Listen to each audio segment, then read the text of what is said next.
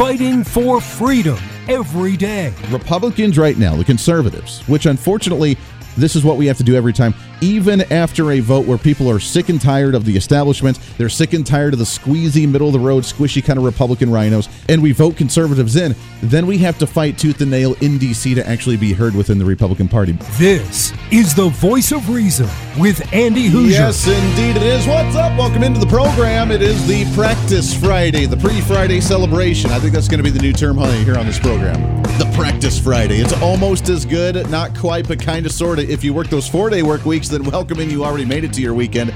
If not, we got some more time. If you work through the weekends like I do as well, then it doesn't really matter much, but it's the symbolism of what it actually stands for. So welcome into the program, and boy, do we have a lot to talk about today. Broadcasting live out of the heart of the nation here in Wichita, Kansas on our flagship radio station. We are all over the country, multiple radio stations, plus TV, live streaming, podcasting. However you watch or listen, it's always a pleasure to have you along for the ride. Your Millennial General reporting for duty like we do every single day. Bottom of the hour today, we have Dr. Wayne Winegarden, a new guest with us. He's with the Pacific Research Institute. We'll chat with him about the homelessness situation in the great state of California. And I have to admit, I have to laugh a little bit. My brain hurts because I try. And you know on this program, we are not... I'm a Republican, we're conservative, registered Republican myself. However, it's not really about partisan issues. It's not about Republican, Democrat. We like to speculate about political parties. I like to, like we had the last few days, kind of step back and observe how the political parties operate, how they're campaigning, how they're preparing themselves for election time. But at the end of the day, it's not about the two-party system. The two-party system was never supposed to be a thing in our governance and our political system. And it's really about the candidate and not the party itself. Although right now in a system that we have, while we need to clean up the parties are the ones that really are able to be productive and actually get things done, which is why third-party candidates don't do well, which is why independent candidates very rarely do well, which is why all these third parties out there try to at least be somewhat relevant, because obviously if you unite as an organization or a group of individuals with a louder voice, with a lot of people that support you and a lot of money behind you, you can be influential and you can actually advocate for some type of policy. And unfortunately right now, however, the Republican and Democrat parties are really not that far apart when it comes to not doing a whole lot in Washington, D.C. And I think that's why so many people flocked it to Donald Trump back in 2016. We're not going to go down the Trump mindset here, but I do have to laugh because the political parties, while they say they want to solve issues, it really breaks my brain sometimes on trying to understand how some people operate and just view the world around them. And unfortunately, a lot of them are on the Democrat side and registered Democrats. Again, this is not just a shot specifically at Democrats because there's a lot of Republicans that do the same.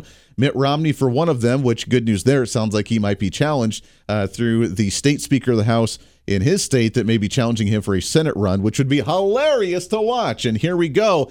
It's going to be another Liz Cheney all over again, where he could lose big time if they campaign that one properly.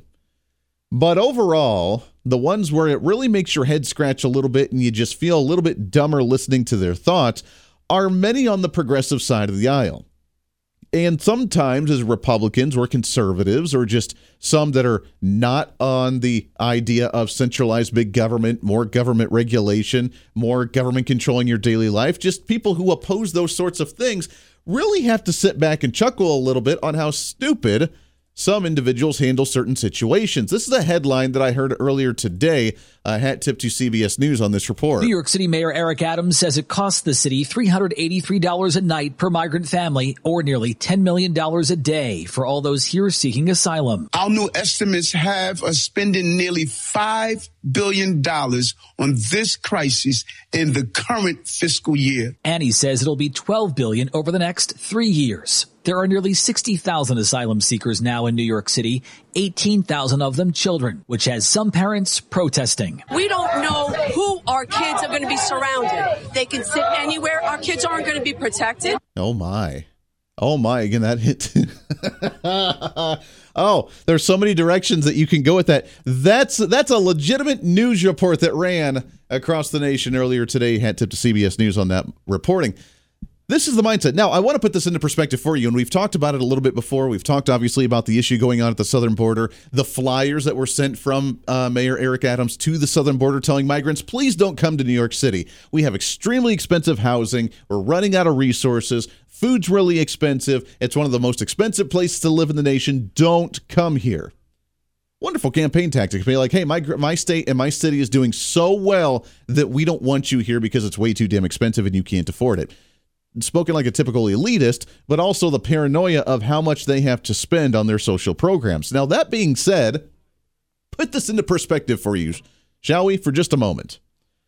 We have a mayor of one of the largest cities in the entire nation, also in the entire world, of New York City. The Big Apple, the heart of civilization right now as we know it, that promotes government programs, that promotes the social welfare programs, that is a big-time Democrat who lets crime rates go rampant within his city without trying to crack down and beef up law enforcement, because remember, law enforcement's super evil and probably racist and the most horrible thing ever. He is an advocate for open border policy and an advocate for the Joe Biden immigration policy with massive amounts of individuals coming across the southern border. But yet, while he's the biggest, he's supposed to be the baddest, he's supposed to be the best, that's awesome, don't come here because we can't afford you. Now, if one of the largest cities in the entire nation that has a multi-billion-dollar city budget every single year can't handle the migrants that are being shipped there, which honestly are not that many compared to what we're seeing in other places around the country, especially the ones that are trying to be housed right there at the southern border in numerous different small little communities. If the largest city in the entire nation can't handle those buses coming up to the area, how in the world does he expect them to be housed and resourced and taken care of properly in other parts of the country? If you're the biggest one, you have the largest budget, a multi-billion-dollar budget every single year for your city alone.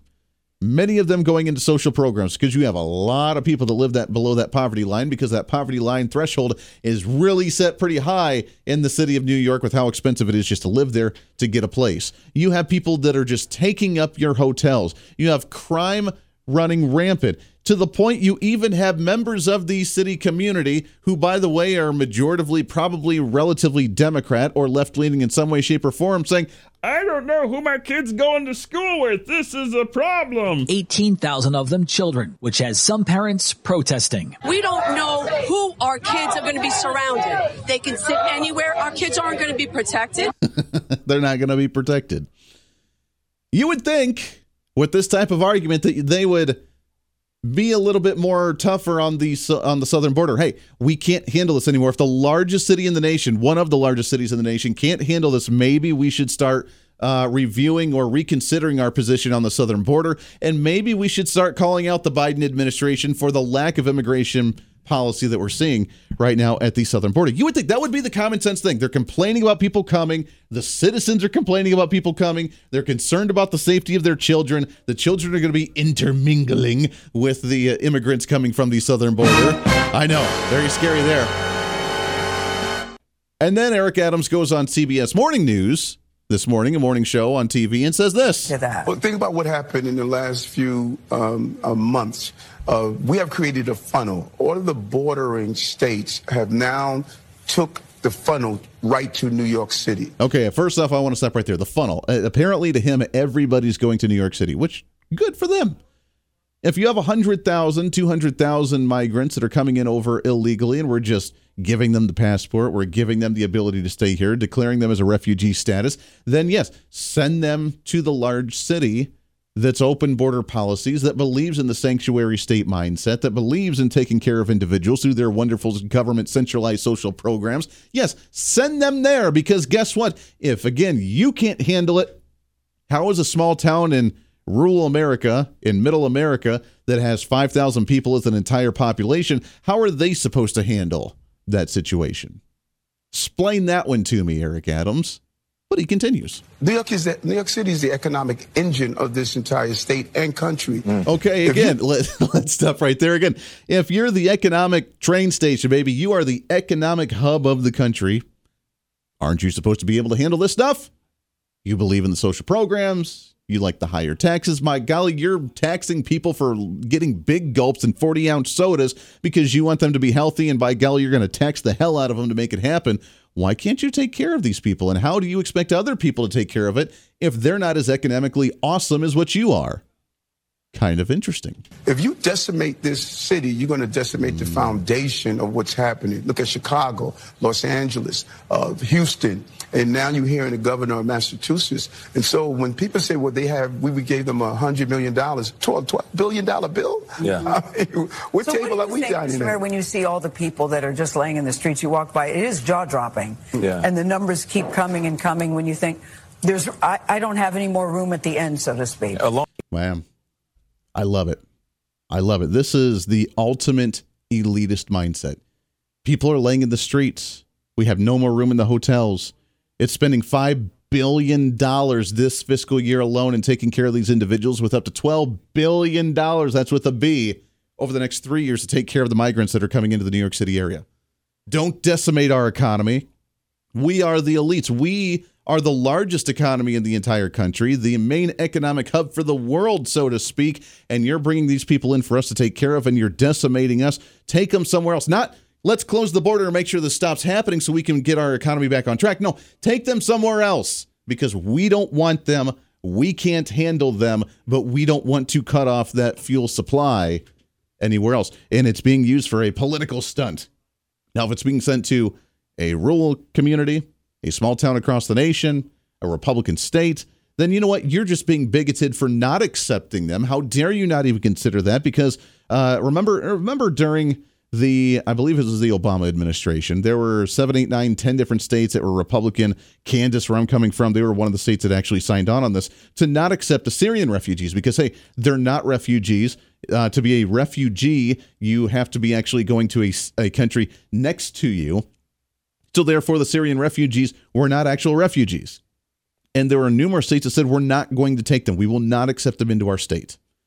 And there was that big hubbub. How dare you not accept these Syrian refugees? They need us. We are the ones that take in everybody across the world. And we get to decide, being the government, mostly Democrats majoritively, get to decide where we're going to station them around the country. And ironically, they're going to be stationed in places where we could potentially start changing the voter base. We can start making things a little bit purple. We can shake up your style of lifestyle that's going on in your community. We're going to decide where to place them. And they lost their minds when Republicans chose not to accept them into the community. They were racist. They were bigoted. These guys, you're decimating our economy. Stay the hell out of our city. We don't want you here because you're just sleeping in the streets. You're clogging up our hotels. We're having to pay for you, bunch of moochers. What the hell are you doing, and why are you using this as a political motive to send it to our city? Thanks, Republicans down at the southern borders and sending us out here. Why didn't you just keep them yourselves? Engine of this entire state and country. If you decimate this city, you're going to decimate the foundation of what's happening. Look at Chicago, Los Angeles, Houston, and now. It's hilarious to watch, man. They are imploding, and they are stuck between the rock and the hard place. Do we advocate for locking down the border, or do we just openly be the hypocrites and say we don't want them here, but we need them to go somewhere else? This is the Voice of Reason with Andy Hoosier.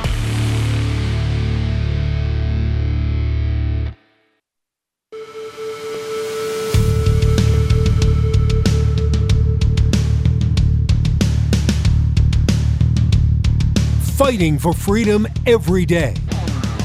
This is the Voice of Reason with Andy Hoosier. Yes, indeed it is. Welcome back into it. 24 minutes past the hour. Thanks for hanging out with us today for a Practice Friday. We're going to call it that from now on. The Practice Friday here on The Voice Reason. I saw a message on one of the live streams, which you can go and find the video stream, the audio stream on the Podbean Live, on the website at HoosierReason.com. You can find the video on any of our social media at Hoosier Reason, with the video there. Also on OpsLens, our great partners there doing our video stream as well. But one of the comments was regarding Mayor Eric Adams out of the New York City area losing his mind over the amount of migrants coming up to the New York City area, saying, hey, the hotels are full. We don't have any more room. It's really expensive. The food's really being strained. The housing situation's being strained. Crime rates are going up. People are sleeping in the streets. We don't know what to do right now. Stop coming to this area, and how dare Republicans send them up this way? Message, the curtain has started to be thrown back on the wizard. I've said this so many times before, and while this seems like bleak and ridiculous times in the world right now, while things seem to be happening at a faster rate, things are a little bit more negative, and maybe just because of the news coverage, there's more news outlets out there talking about so many bad things happening right now. And even at the same time, when I've said so many times before that I despise the technology today and wish I could go back to like living 1,000 years ago as opposed to right now, even with all of that, I am so glad that we are living at this time right now. And take a moment and just appreciate that for a second, because right now, however you want to say it, whether it's the quote-unquote end of times or the end of time as we know it, or the end of days, with some people believe that, or just a new reset button that's happening and a new thing that may be arising. I've heard a few people say this, that right now so much good is going to come out, but before it has to come out, all the bad has to surface.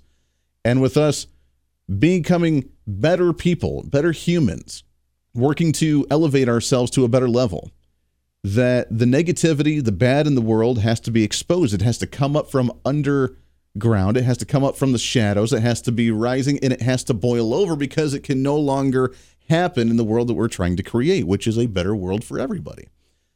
And I love watching this, because the hypocrisy, the lunacy, the stupidity of what's going on right now is so blatantly obvious that even the media has a hard time trying to cover for this. But you could hear even during that conversation during the morning show on CBS with Eric Adams that the news anchors were just like, oh, yeah, I can't believe it. You know, there's no more room at the end. We need to stop these individuals from coming over. So when you see all the people that are just laying in the streets, you walk by, it is jaw-dropping. Yeah. And the numbers keep coming and coming when you think, I don't have any more room at the end, so to speak. Along with the unhoused people we already have here. Exactly. And think about the miracle that took place over the last year in April, when this really started coming from a governor who wanted to use people as pawns. Use people as pawns.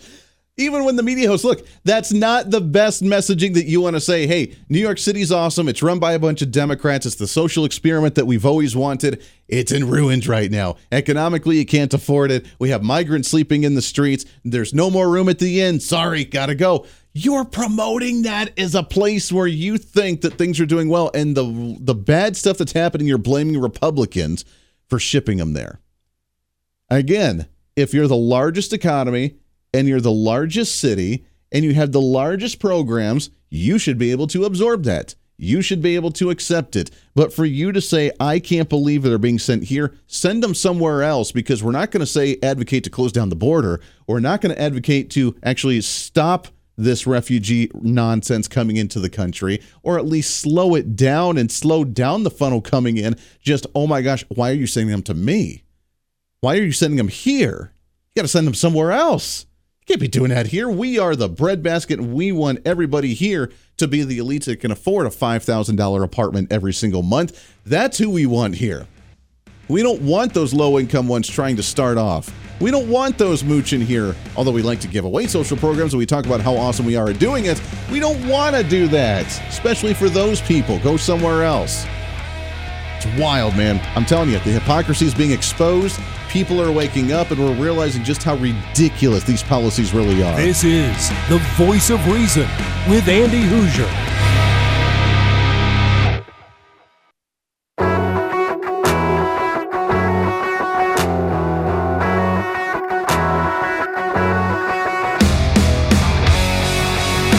When reason meets radio, this is the Voice of Reason with Andy Hoosier. Yes, indeed it is. Welcome back into the program. Thanks for hanging out with us today. By the way, programming note for you.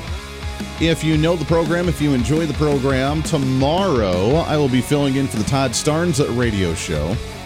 Make sure to check that out, toddstarnes.com. He does middays across the nation in that iconic time slot on 150 stations across the nation, and looking forward to chatting with him, or not chatting, but filling in for his show.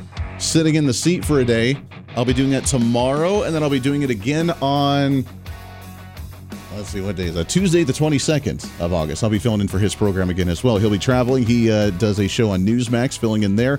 I know he's working on some stuff with Newsmax, working on some awesome projects. More information to come there soon as well. But while he's traveling tomorrow, we'll be filling in the big seat, coming out of his big KWAM, the Mighty 990 out of Memphis, Tennessee, is his flagship station, and I'll have the honor to sit in his seat tomorrow. Make sure to stay tuned in for that one. Looking forward to it. As we wrapped up this conversation with the great New York City and how Eric Adams losing his mind over all these migrants coming in, and we're the greatest city, we're the biggest city in the entire nation. We have billions of dollars in our economy. It's going to be super duper awesome, but how dare you send migrants up here because you're decimating us?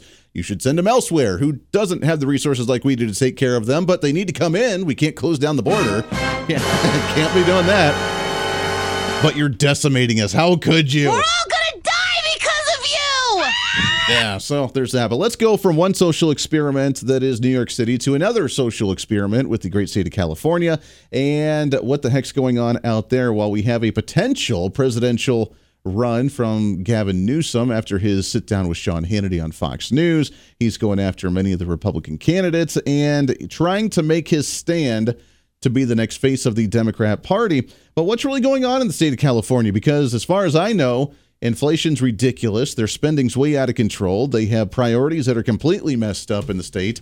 Not to say it's all messed up, because I love the state of California, but right now, what else do we hear about in Los Angeles and San Francisco and San Diego? We hear about the massive homeless population.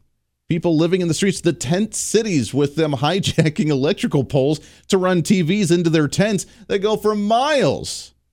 And yet, the media is silent on that one. Well, because, again, he's going to be the face of the Democrat Party and the new presidential candidate moving forward. So what's that look like, and how do we fix this What's issue? trending today? Excited to have on the program. I love this organization based out of California, the Pacific Research Institute. We've had guests on from that organization many times before. He's a senior fellow at the Pacific Research Institute, Dr. Wayne Winegarden. Wayne, how are you, my friend? I'm doing well. How about you? I am living the dream. Appreciate you coming on the show very much. It's sad and scary to think of how large some of this homeless population is in California. I mean, not coming from there. I come from Kansas, where my flagship station is right now. And we have a little bit of homeless, but nothing like California. When we hear about a tent city that goes on for miles, when we hear about needing to download a poop app in San Francisco to make sure to know what streets to not go on, seems to be getting a little bit out of hand, isn't it? It's been out of hand. It was out of hand several years ago. So I guess what's worse than out of hand, and that's really where the crisis is. I mean, you've got over 70,000 people who are homeless. We're about 12% of the nation's population, but 35% of the homeless, and a larger share of the unsheltered homeless. I mean, we're spending tens of billions of dollars, and as we spend more and more money, the problem gets worse and worse. So clearly, we're doing something wrong. That is a concern. Let's go back to the beginning of it, but what started this trend? Obviously, there's always been a small homeless population in every large city. It's just what happens. People just, have addiction issues or financial problems or something happens. But what really took it to the level that it's at right now? Was it economic policy and high taxes? Was it just regulation? What happened there? Well, I don't think you get a problem that's as bad as what we have without there being a lot of causes. It goes back to about 2014, so it's been happening for about a decade now, where the homeless population every year gets larger and larger. There's an economic component, there's a social component, and there's a legal component. From the economic component, we continue to price people. We price people out of their homes. We make life too expensive.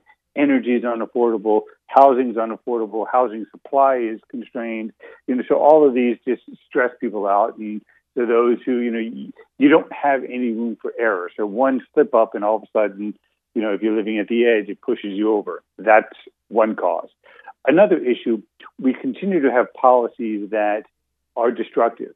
So we've defined down what is stealing. So now you can steal up to $950 and it not be considered a felony. And so nobody actually prosecutes or even enforces stealing anymore. And so now we have an ability, if you're suffering with drug addiction, you can now, in effect, fund your habit. So you're funding this destructive lifestyle by stealing. So you're now bringing down the neighborhood, destroying small businesses, but also now we're subsidizing drug addiction. And then you have a court decision that's actually affecting the whole West Coast. It's a Boise, Idaho case where basically the court has said, since sleep is a human function, then no camping laws can't be enforced unless that cop on the beat knows where a bed is for that person. If you can't put that person in a bed, you can't deny that person that fundamental right. That has basically undermined the ability to move these tents off of the street. And so that contributes to the problem. So you can see it's so many factors coming together, all of which is just insanity because it sets up all of the wrong incentives. And then we do that, and then we wonder, well, why is the problem so bad? But that's where we are. That's wild. It almost seems like just the policies in general, as an example, it's almost like they're just allowing the inmates to run the prison, essentially. Not just allow the inmates to run the prison, they're allowing the inmates to design the prison. Wow. And that's where we are. That's unbelievable. I mean, is it illegal to climb up a power line and to click on to the electricity and just run a TV right into your tent? I would think that would be somewhat illegal if it were anywhere else. It would not only be illegal, it's incredibly dangerous, not just for that individual, but for all sorts of people around. And, obviously the entire electric grid can be impacted by that. But again, it goes to this, the police aren't enforcing these quality of life crimes. Yeah. And so when you have that component on it, that it makes it, who's going to stop me? And you see the videos now on Twitter and TikTok and other social apps where just people are committing crimes and nobody's stopping them. Yeah. Well, and that's the next thing. Example. I mean, I'm curious on what the actual crime numbers look like, and not just the government data by saying, oh, if you steal us $900, it's not considered a crime anymore, so we're not going to count it. But the real crime and the stats, I'm wondering, from the Secretary of State's office in California as well, on the number of businesses that are just closing because, hey, I can't keep taking hits of people coming in and stealing $900 worth of product and then me not be able to do anything about it. Well, the crime, it's something that it's so difficult to know for exactly what you just said, right? Nobody's reporting it. So we know what the official stats are, but the official stats are well below what people are actually living with. In terms of the stores, that's exactly what's happening. You're seeing entire neighborhoods, particularly like in downtown San Francisco, are just emptying out. The small stores can't survive. They close down. The large stores is just not worth it. They close down. Like the drugstores that do exist, everything is locked up. So, you want to buy a toothbrush, you got to go get the guy behind the counter to come open up the lock because everything's locked up. Wow. Why? Because if you don't lock it up, it's going to be stolen. How bad is the drug issue there? I know in some of the cities as well that they've tried to legalize some of the harder drugs to allow addicts to go in and get it from a nurse, injection, so to speak, so that way we don't have people overdosing in the streets and underneath a bridge with a dirty needle sort of thing. Has that contributed to this as well? Yes. It's also diminished the quality of life. I have a friend of the family used to be in San Francisco. Actually, he worked in San Francisco, lived in Oakland, took the BART in, was afraid to sit down on the train ride in because of the stories of people sitting on needles. You don't know if they're dirty or clean or whatever, but you certainly don't want to sit on a strange needle. That's not the way you want to start your day. I mean, just one personal anecdote, but it's those types of things. You talk about poop apps. I mean, that the types of things that people are managing, and you begin to believe it's normal when it's not. And you begin to believe that this is the way it is when it doesn't have to be that way. But what we need is you need different policies, different approaches, and you need to start thinking about this is not a way for a community to exist, nor is this fair to people who are homeless. So that if somebody has drug addiction, they may say that they don't want help, but that really doesn't matter, right? You don't have the right to sleep in a public place, and we need to start enforcing those laws. Yeah. And we need to actually make the legal challenges and bring this hopefully to the Supreme Court where this ruling by the Ninth Circuit can be reversed, because you're really constraining the ability of cities to manage the environment for people who are living there. And the consequence of that, by the way, just over the last couple of years, 7% of San Francisco's population has left. I mean, that's just astounding. When you see that dramatic of a population change, that's got to take a massive hit on the economy, and I'm sure that they're freaking out. The problem is, though, is that we're still hyping up Gavin Newsom as some great success as a governor in the state, and we don't talk about it on the national front on how bad this is. The media completely blows us off and ignores it.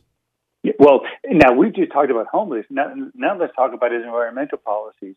When you look at, he's basically, and we've done a study on this at PRI where we looked at, these are all the mandates they're putting on the electric grid, and these are all the consumption, like electric vehicles.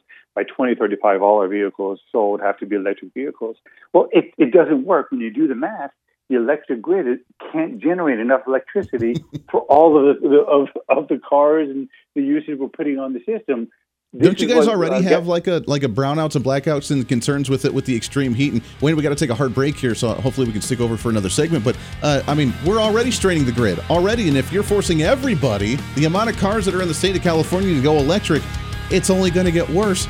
And we can't handle what's on there right now. Lots more coming up. We got one more segment here on the Voice of Reason for a Thursday. Stay here. This is the Voice of Reason with Andy Hoosier.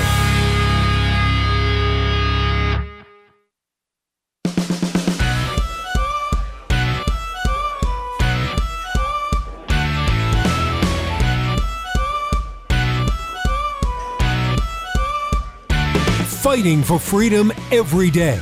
The Voice of Reason with Andy Hoosier. Yes, indeed it is. Welcome back into it. Boy, the time flies right on by so fast. We have so much more to talk about and so little time to do it, which means we'll just have to do it again, same time, same place tomorrow. But until then, we do have a few more minutes here hanging out with our guest. Definitely going to need him back on the program as well, Dr. Wayne Winegarden. He's with the Pacific Research Institute, which you can find online at pacificresearch.org. Based out of the great state of California, if we can get things back on track in that great state of California. Wayne, we talked about all the disasters that are going on there, but real quickly, let's talk about some of the ways that we can try to fix this homeless population in California. Or is it too far gone with 100,000 plus people, thousands of people that are all over the state that are homeless, these tent cities, these addictions that are going on, like you said, the spending from the government, these environmental regulations. I never thought that we would get to a point where someone could cite you because you have a barbecue in your backyard and you're putting odors into the air, and therefore they're going to come after you for something like that. To download a poop app to know what streets to not go down because the population is so bad with feces around the area. Is it too far gone, or can we start getting this cleaned up? Of course, we can get it cleaned up. I mean, I think we have to be optimistic because in some ways there's no other choice. But in other ways, we've been down this path before, certainly in the 1970s in California. And remember, California Prop 13 in 1978 was a precursor to the Reagan Revolution nationally. So, California can, revitalize itself, and it has to. Just the question is, how much pain do we need to endure until that happens? But in terms of the homeless crisis, there's a number of things that we can do because it's not an issue that's unique to California in that all the states struggle with it.